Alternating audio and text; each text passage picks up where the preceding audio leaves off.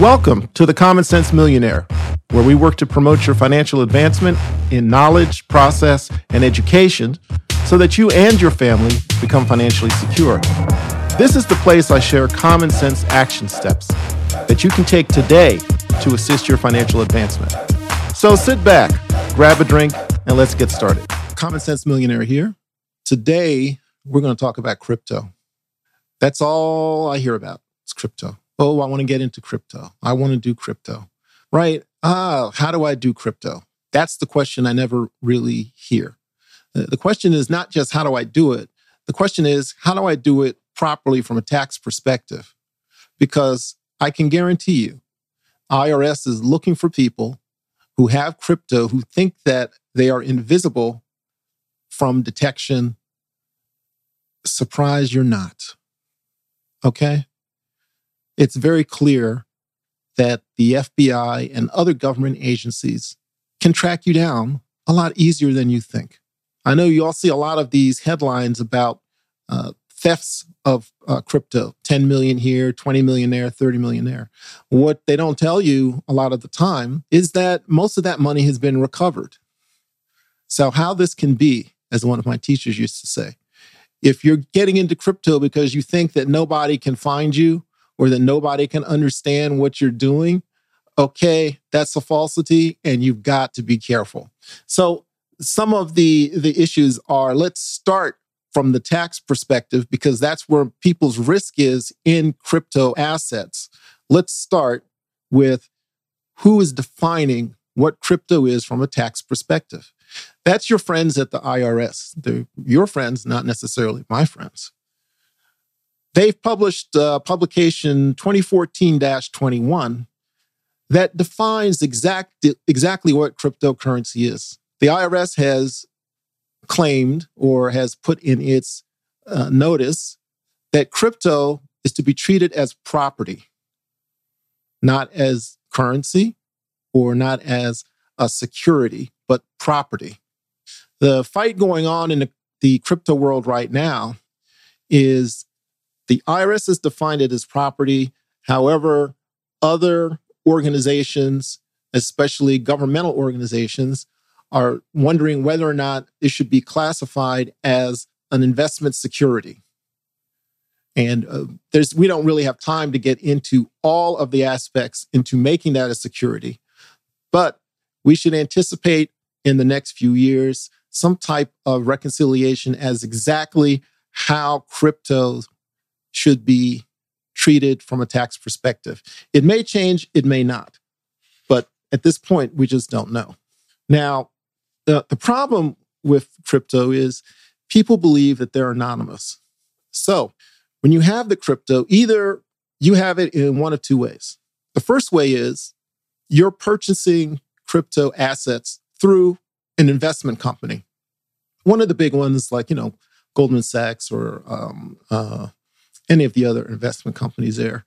And when you do that, that folds into their reporting mechanism so that at the end of the year, you'll get a 1099, which will specify what you purchased that crypto asset for, what you sold it for, and either you had a gain or a loss. And that gain or loss are treated as either a long-term activity or short-term activity. So if it's a long-term activity, and you lose money, you get a partially, or you may be eligible for some level of a tax deduction for that loss, okay? Now, for the purist, work with the fantasy that crypto allows them to work in an invisible world that's not detectable. So when they receive crypto because they may be involved in a mining activity, or somebody may have given them crypto for the purchase of an automobile, for example, right? Well, when that occurs, that crypto has to go into what is called an individual wallet. And that wallet holds the crypto, okay? But you're in control of that wallet.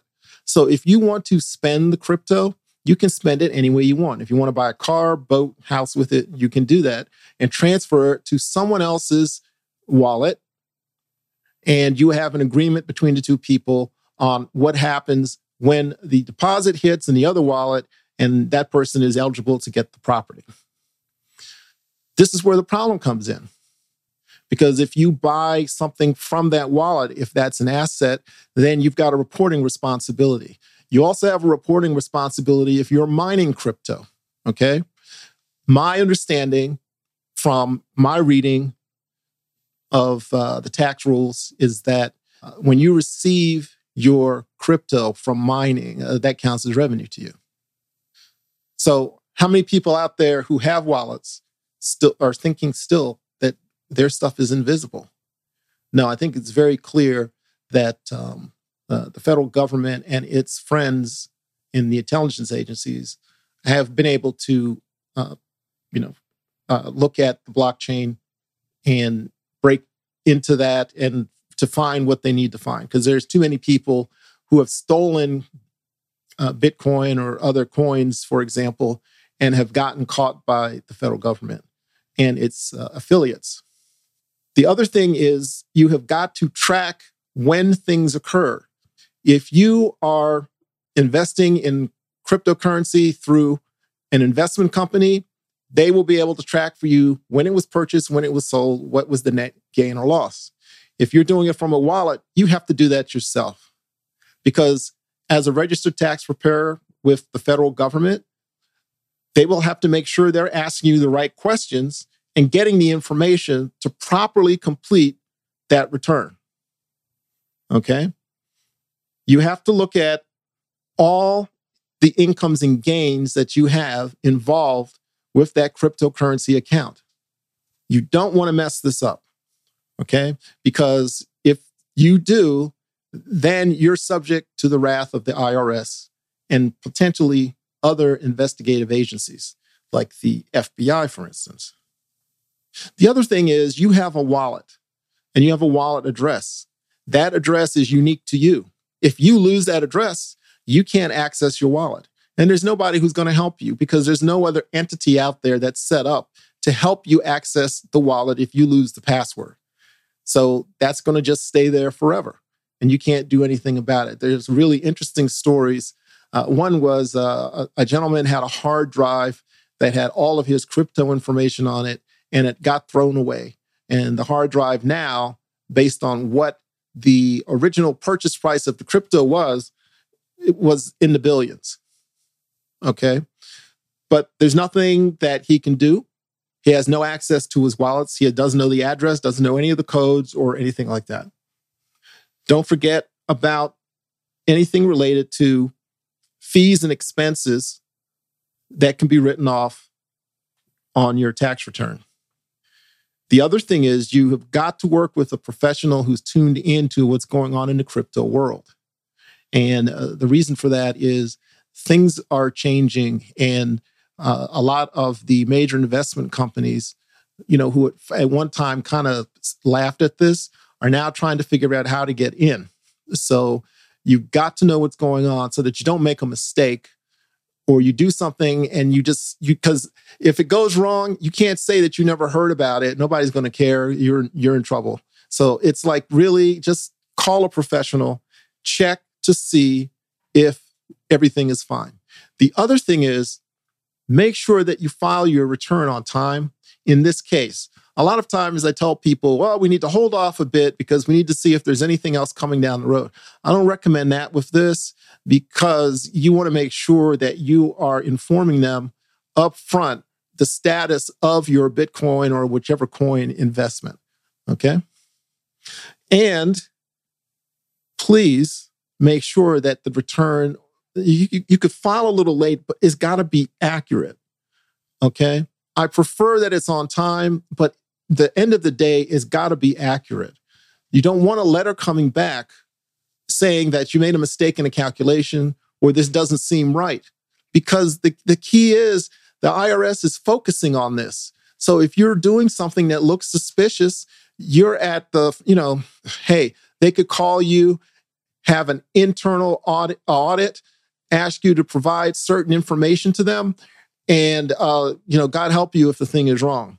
So, key thing is keep your historical data, Make sure that you have your wallet address securely located someplace so that you can get to it.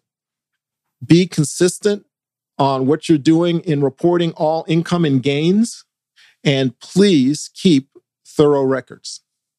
So thank you very much. Have a good day. You've been listening to The Common Sense Millionaire, where you can learn how to go from zero to $1 million using common sense solutions to everyday financial issues. Make sure and subscribe to stay connected for more content, tools, and help so you can advance towards your financial goals. If you need assistance or have questions, leave a comment or you can email me at george@commonsensemillionaire.com.